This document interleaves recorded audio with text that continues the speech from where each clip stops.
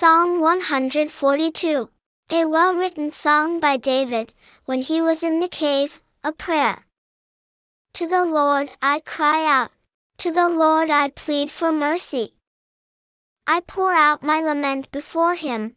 I tell him about my troubles.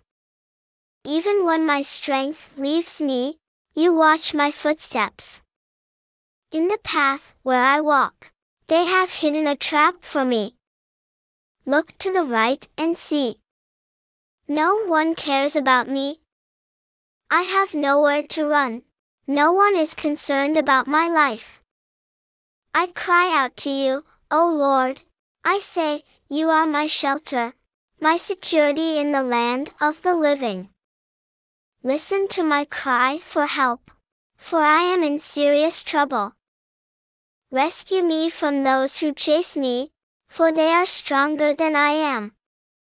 Free me from prison, that I may give thanks to your name. Because of me the godly will assemble, for you will vindicate me,